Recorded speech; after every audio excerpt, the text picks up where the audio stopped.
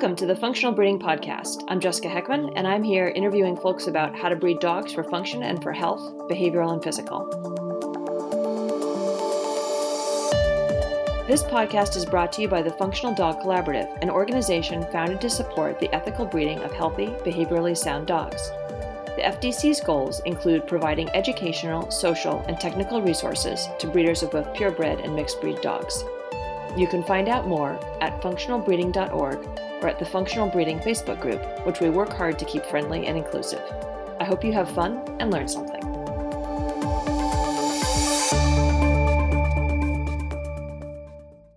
Hey friends! This week we have G. Khalsa back on the podcast to talk about her highly regarded breeder educational resource, Midwoofery. G has a solid science background herself and has built a science-based curriculum, and we'll talk about exactly what we mean by that. G and I also talk about how Midwoofery came to be, how it works, what courses she has, and what to expect from a course. And finally, we explore how Midwoofery fits in to the Functional Dog Collaborative breeder curriculum. So here's G. So today on the podcast, we have G. Khalsa as a returning guest. Thank you so much for coming back, G. Thanks for having me. I'm excited to talk to you again today. Yeah. So we were going to talk more about Midwoofery this time. So previously, for those who haven't heard this episode, I had G and Alicia Hobson on to talk about a specific class that is offered through Midwoofery, and specifically the content of that class, which was dog coat color and coat type genetics, which is a pretty cool topic. So they talked about that, but we mentioned at the end how it was available through Midwoofery. And so Midwoofery is a pretty cool curriculum for breeders, so I figured it would be useful for G and myself to dig into that a bit more, and then we have an announcement which we'll make towards the end of the episode. So maybe to start us out, G, why don't you tell us where Midwoofery came from? Why did you decide to start it? So I didn't really decide to start Midwoofery. It was kind of organic and unintentional, and it came about because I was on Facebook a lot in some Facebook breeder support groups. And I found that there was a big lack of knowledge about science-based reality, I guess, or I don't know if reality is the right word, but science-based information in the breeder world. And I started to just try to fill that gap in discussions. And I found myself with a lot of things repeating myself over and over, just the same information, giving it out, trying to get good information out there, what I thought was sound, scientifically based information. And I was repeating a lot of the same things. So I thought, you know what, I'm going to just start a blog. And then I can put this information in the blog. I can go a little bit deeper than I can in a Facebook post and have the information there and make sure that there are references and, discussion and things like that. So I started a blog and I started putting in things that I was talking about very often with people, with breeders online. And I did that for a while, and it was useful because I could just share a blog post link instead of having to repeat the information and potentially forget something if I was in a hurry, and it was in depth. And then after a while, I realized, well, I could go a lot more in depth than this. So I started off with a few courses so that I could go a little bit more in depth and really get some good information to breeders. And that's how it came about. Cool. I was thinking as you were talking about what's the right term for not science-based reality, but something else. I was thinking that in veterinary medicine, in terms of medicine, we call it evidence-based medicine with the idea of understanding what evidence is. So maybe we could call it evidence-based breeding. I actually really like that. Thank you for adding those words. I don't want to insult anybody by saying that they are not grounded in reality, because that was certainly not my intent. Yes.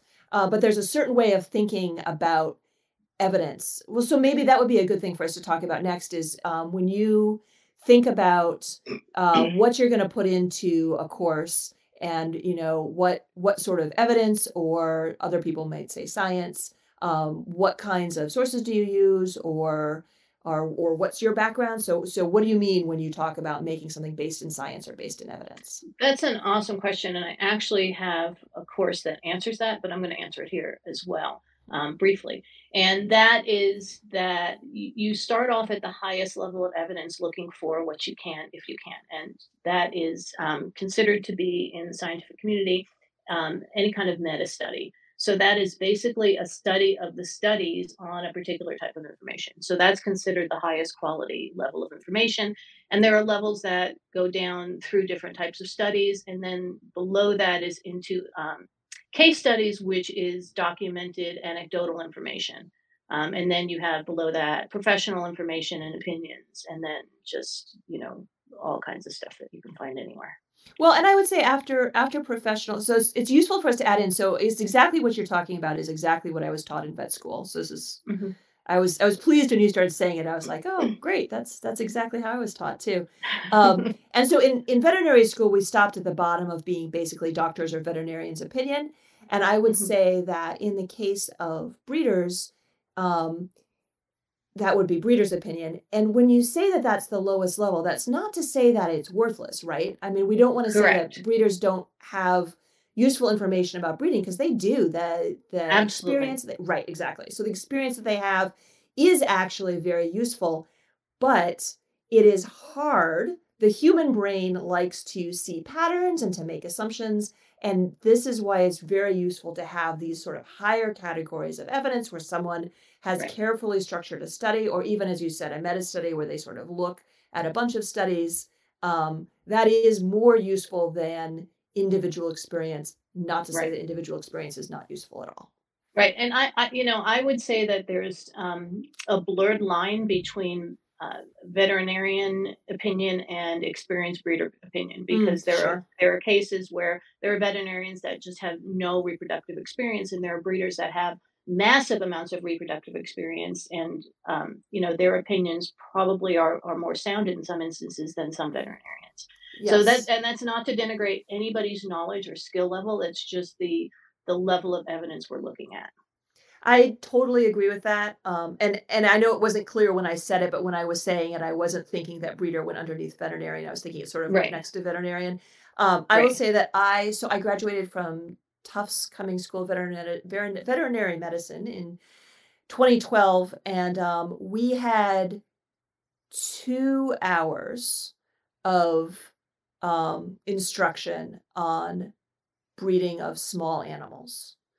And that was taught to us by a critical care veterinarian. So he was not a specialist in breeding, who was himself a breeder. So we were essentially taught by a breeder.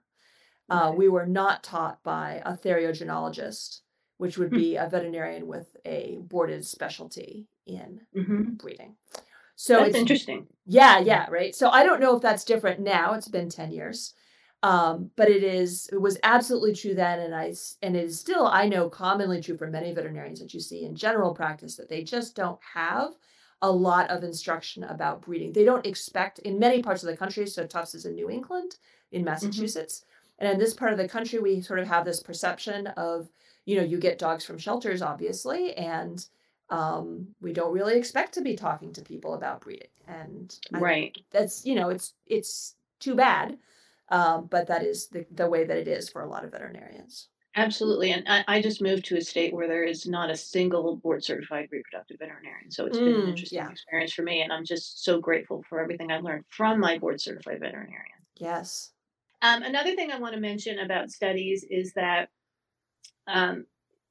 just having a lack of a study doesn't mean that information doesn't exist, or that information we have isn't valid. It's just that we have less funding for studies about dogs and dog reproduction than they do, for example, with cattle, because cattle's a much bigger business. So there are a lot more studies in other species than there are in dogs often, or totally no studies in dogs. So we have to look to other species, which is okay, but not ideal, because, dogs aren't cows, dogs aren't humans, etc. All right, great. So then what kinds of content do you have in Midwoofery? What kinds of courses do you cover? I cover, I have a couple of basics courses, which are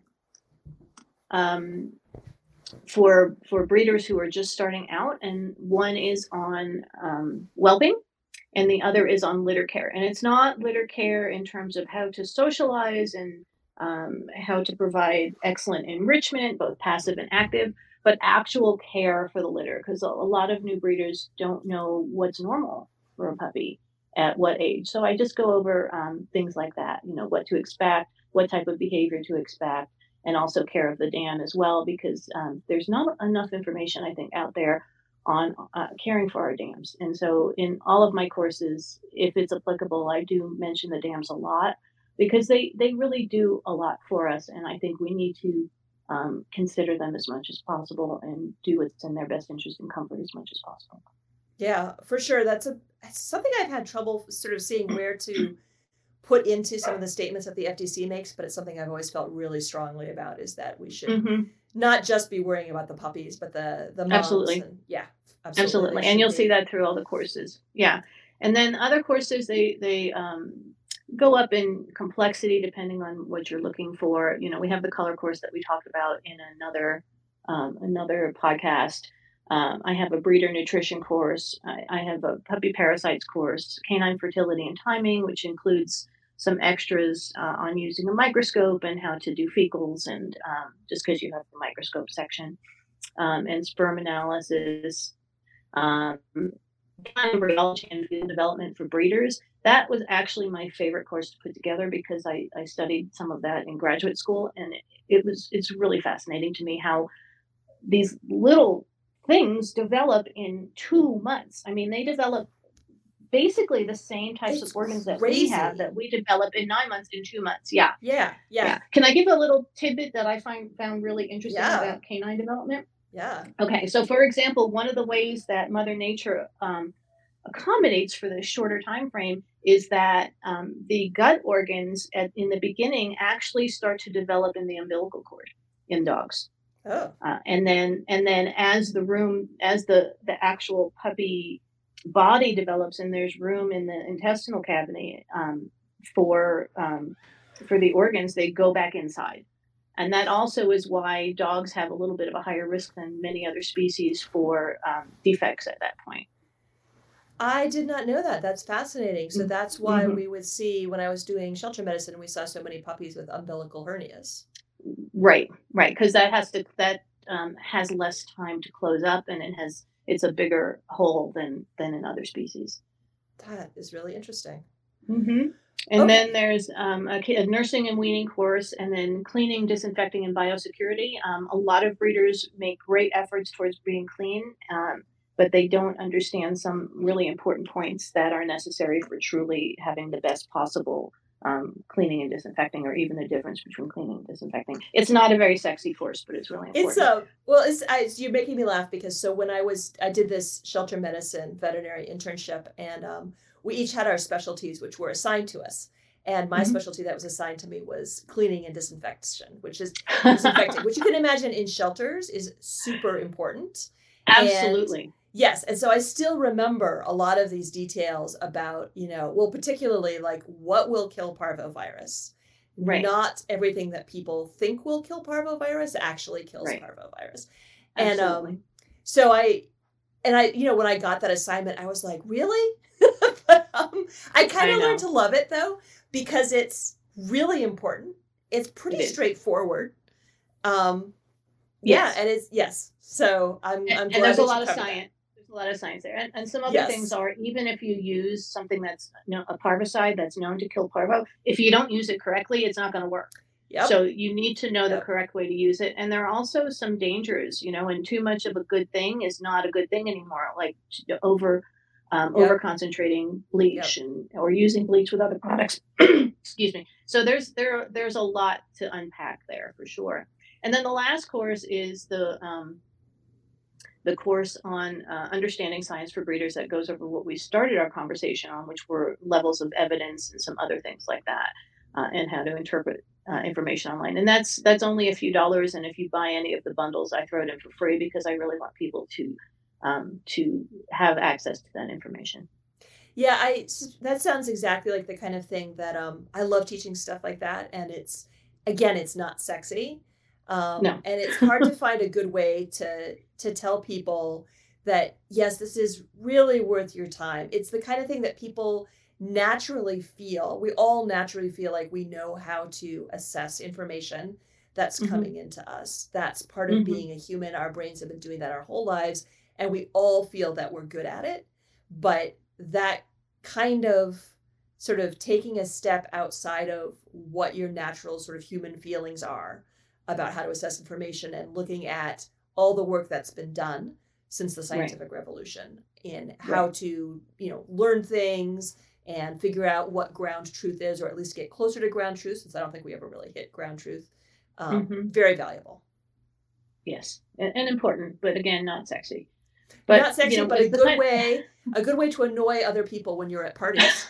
So I there's love that. I love that. I'm going to have to appropriate that. So you basically, so you basically take people from, sort of, do you have anything about mate selection? You start after mate selection, right? You start basically at, I have a planned breeding. That's sort of where your curriculum starts right now? Correct. Because mate selection it's a very broad topic, and it varies by breed. And it's just a bit much for me to cover. That's totally fair. So starting with, you have a planned breeding, going through how to make it happen, how to take care of the dam, going through whelping, big topic. Yes. And then managing the puppies. And nursing. Yeah. And weaning. Okay. And also before that step, before whelping, the embryology. So, I think it's fascinating to know everything that's going on inside my dam at any given point. And I put together a timeline that I took a lot of time doing this because there wasn't a good timeline anywhere that I could find. So I put together one for breeders so you can know exactly what's happening when. So good pictures in that one? Yes, absolutely. I bet. And then we go to cleaning and disinfecting, and nutrition as well for dams and studs and puppies. And that's obviously controversial. It always will be. There's a kind of a meme online about something like, if you get lost in the woods, just start talking about dog food and someone will find you and yell at you. I like that. So we have that. I think that covers everything that we've got right now. And I do have some more businessy type courses. Like I've got one on how to ethically price your puppies and create value. Because if we don't create value in our puppies, then it's harder to find the best homes for them. So we want people to value our puppies. So we have to create that. And not artificially, but just by showing people what they really are worth, and then charging accordingly. And as an aside, by the way, let me say, because I know some people will not know exactly what you mean by that G is not advocating charging $5,000 to $10,000 for a puppy. No, I'm advocating, no, not at all. But yeah, I want puppies to be as valued as possible. Yes. So we have to work on that. Not everybody knows that they're as perfect as they are. So we have to work on that and show people that. And we also need to know where we are in the marketplace if we want to place them well, especially in a market like this, where, right now, as we're talking, the market's a little funky, and there are some breeders that are having trouble placing puppies. And so, knowing what the value of your puppies are will help place the puppies appropriately. It's funny how the market has been a complete about face since I began this podcast. It was very different when I began this podcast. Yeah. All right. So then what does a course look like? What, if someone goes and takes a course, what are they getting? What can they expect? So courses are video based. And you can, for most of them, there are some like the embryology one where you're going to want to watch the videos, but a lot of them you can more or less listen to like a podcast, even though it's video based. A number of them do have closed captions and transcriptions. They don't all. I'm going back and fixing the ones that don't. But if anybody wants one that does need closed captions and it doesn't have it yet, you're welcome to email me and I will put that on the top of my priority list for getting that done. And then they have handouts and worksheets if appropriate. And then some of the worksheets are things where you can enter a value and then get some information back. You don't have to do a lot of the math yourself. So, for example, in the canine fertility one, I've got a sheet where you just put in the date of ovulation and then all other dates populate for you. That is useful because that is hard. Yes. and also important. Maybe you want to just a quick note why someone might want to know exactly what day the puppies are due? Sure. Well, first and foremost, it's a safety issue because you want to be able to be there for a whelping. You don't want to have a dog whelp, especially a maiden or a breed where they whelp a little bit harder, and you want to be able to be there for safety reasons. Also, you want to know if the dog is overdue for safety reasons, so that you can have a C-section if the dog is truly overdue. And then also for your own peace of mind, you want to know what's going on and when those puppies are coming, because to me, I've been doing this for something like 30 years, and I still feel like a kid on Christmas morning when I have a litter coming. A kid who's about to be totally exhausted. But it doesn't matter. It doesn't matter. Yeah. Yeah, I'm so intimidated by the amount of work that a litter of puppies. I keep thinking, if I'm going to be doing all this and getting involved in breeding, I should breed myself. And then I'm just like, I need way too much sleep, honestly, to do it. I go through in the whelping course. There's an actual whelping. We go through an entire whelping together, so you can live vicariously through that if you'd like. Oh, I want the puppies, but I imagine there's puppies for me out there. So, but yeah, cool. Actually, having an entire videoed whelping sounds like it would take a lot of the anxiety off of someone doing it for their first time. Yeah, I've been just overwhelmed and heartwarmed by the feedback I've gotten. I put this out there, and I used to be a very private person. I've gotten over that, but it's really hard to put yourself out there, and I've gotten some just really lovely support from breeders. Even experienced breeders have taken the basics courses and said that they've learned a lot, and so that made it just very much worth my while. Oh, that's fantastic. Well, that sort of raises the question of what level of breeder is this appropriate for? Everybody. Yeah. Yeah. If you're breeding, it's appropriate. I'll go back to my courses for certain details a lot of the time, just because I don't remember everything that's in the courses. It's a good resource for me to have for myself. Yeah. And that's what I do a lot when I put together courses, is I think, okay, what do I want to learn about now? Maybe there's something that really interests me and I want to learn in more detail about it because it's a great way to learn. Or what would I have wanted to know 20, 30 years ago? Yeah. Nice. So what it looks like is it sort of podcasty, but there's some video, and I believe it's you have a specific platform that you use, Thinkific, which breaks things up, I believe, into little chunks so that it's pretty easy to do just a little bit at a time and save your spot. Yes. I break the courses up into little chunks, and I also want to mention that I taught at the college level. I taught science, and I love science, but I was never a science savant. I had to work my tail off to understand this stuff. So I understand kind of where people come from in terms of what can trip you up on learning. And I try to make things very accessible to anybody of any level, but at the same time, not talk down to people who have a great deal of knowledge. So I try to balance that out. But I haven't had any issue with people with non-science background, or even not a high level of formal education, being able to assimilate the course as well. Perfect. That is important. And are there any kinds of communities associated with the courses? Yes, I have a Facebook group. It's called Midwoofery. It's pretty easy to find, and I like it to be a very safe place for breeders. We don't tolerate any type of sniping or talking down to people. We want people to be able to ask questions that they may consider basic, or somebody else may consider basic, but it's really important to the person asking. So we respect that.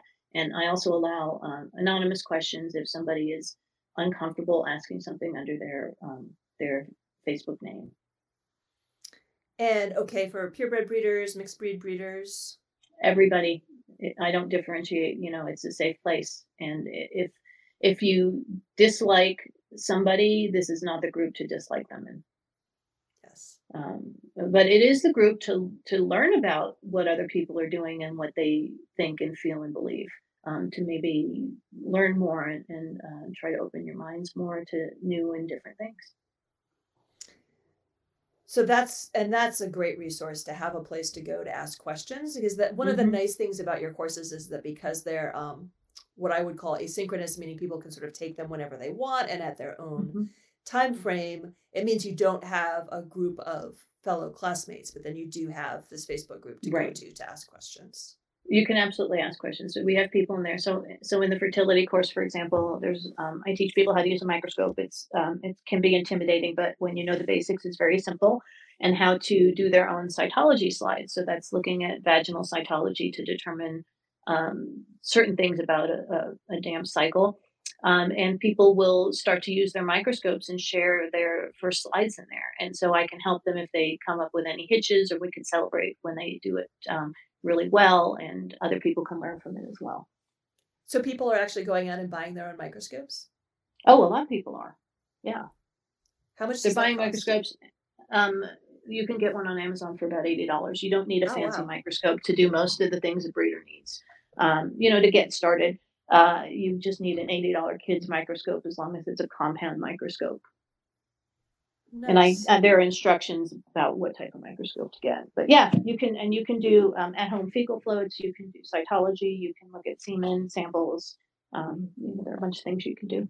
Yeah, the big thing I was thinking of when I did, I was interested in learning more about reproductive medicine when I was in vet school, more than the 2 hours that came in the basic curriculum. So I went and did 2 weeks at a clinic that specialized in reproductive medicine. And I remember a lot of times people would want to know if their bitch was how close to estrus their bitch was, and they would come in. And so when G says cytology, one of the things that you might be interested in is a vaginal swab to see what her status is. So and not only so that will tell you when to start progesterone testing, but also at the end of the cycle, it will tell you when her fertility window is closed, so okay, it's not worth doing another breeding after this. Yes. Or we've missed it, or whatever the case may be, or we got it spot on and we're good. Yes. Excellent. So all that was really great. Is there anything else you want us to know about midwifery before we move on to talking about how all this relates to the Functional Dog Collaborative? I do want to add a personal note, and that is how incredibly grateful I am to the midwifery community and to people who have taken my courses and apparently gotten something out of them, because I am so happy to be doing this. And, I didn't know till I was in my 50s that this is my dream, and I'm living my dream now. And, if I won the lottery tomorrow, this is what I'd be doing. So I just appreciate everybody so much for participating and for suggestions they make and comments and input and just everything, even criticism. The criticism is important too. Oh, that's lovely. And we all appreciate you too very much. Thank you. I appreciate you, Jessica, also. How does this all relate to the Functional Dog Collaborative then? So as G knows for sure, and as I think some of the listeners may know, one of the things that we've always wanted to do is to provide a way for breeders to know what information is out there about breeding, what the set of information is that is useful for a breeder to aim to know to be a really highly functioning breeder. And so we put together a list of all that information on the website called the FDC Breeder Curriculum. And we've been working with volunteers, so it's been a bit stop-start and a bit slow, to find resources to point out to. So we successfully have a list of basically a massive amount of information that we think it would be a great set of information for breeders to learn.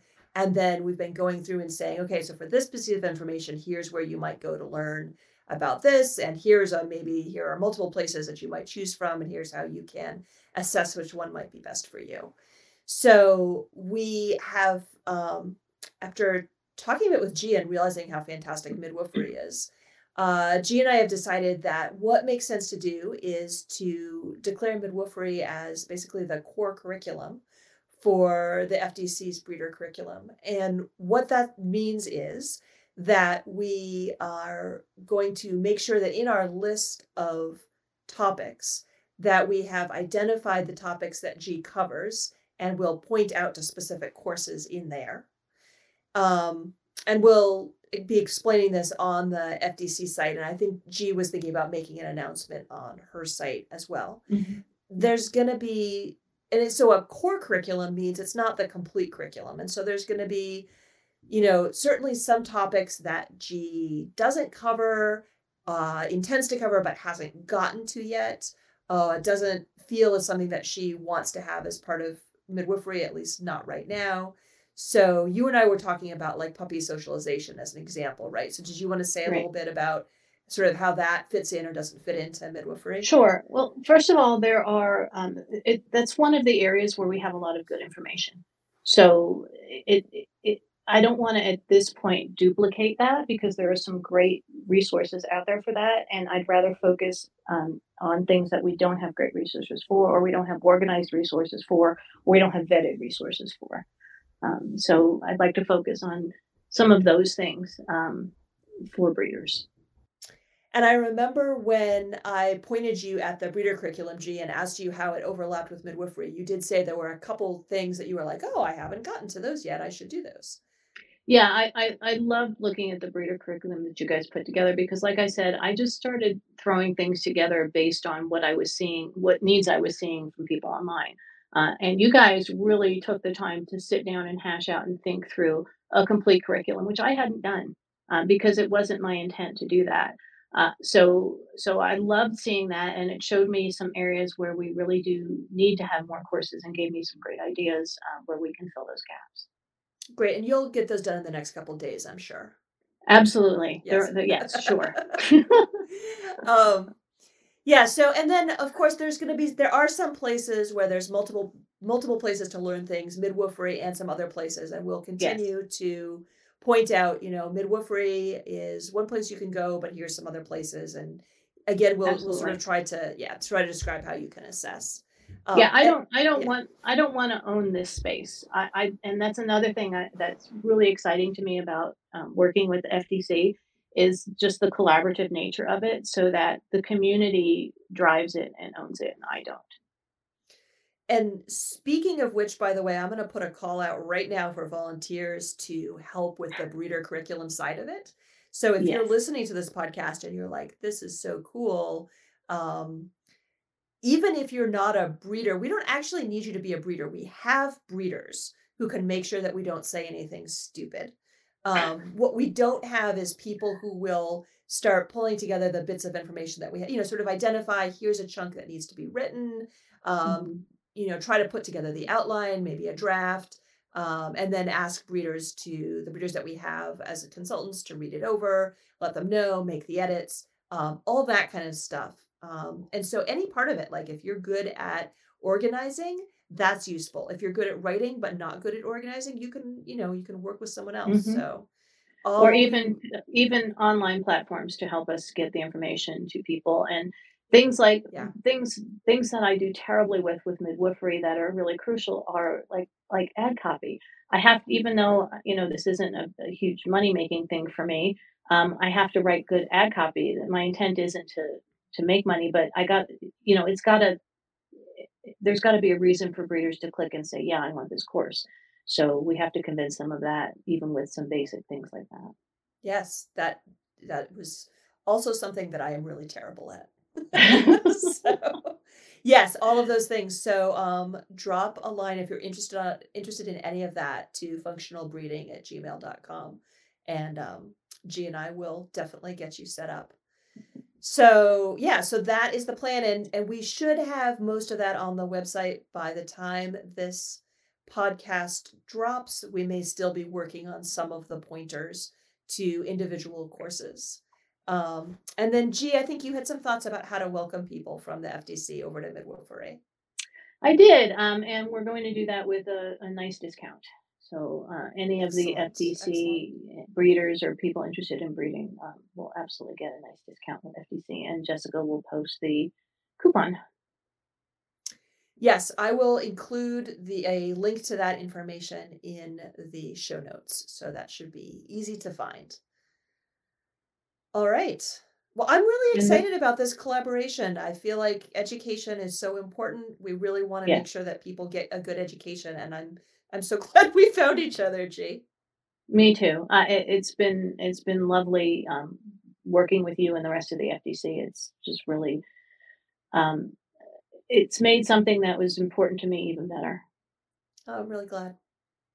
All right. Well, thanks for being on the show. Thanks for having me. Hey friends, some of you have asked how to support the podcast, so we have set up a Patreon page for it. For a small monthly pledge, you help us pay for producing this podcast, and in exchange, you get a chance to suggest questions for podcast guests, and you get early access to podcast episodes. To find out more, go to patreon.com/functionalbreeding. You can also help promote the podcast through subscribing to it through the podcast app of your choice and by leaving favorable reviews. If you're interested in supporting the Functional Dog Collaborative more generally, or finding ways to get involved, go to the functionalbreeding.org website and click the support link. Thanks to everyone who has helped out. We could not do this without you.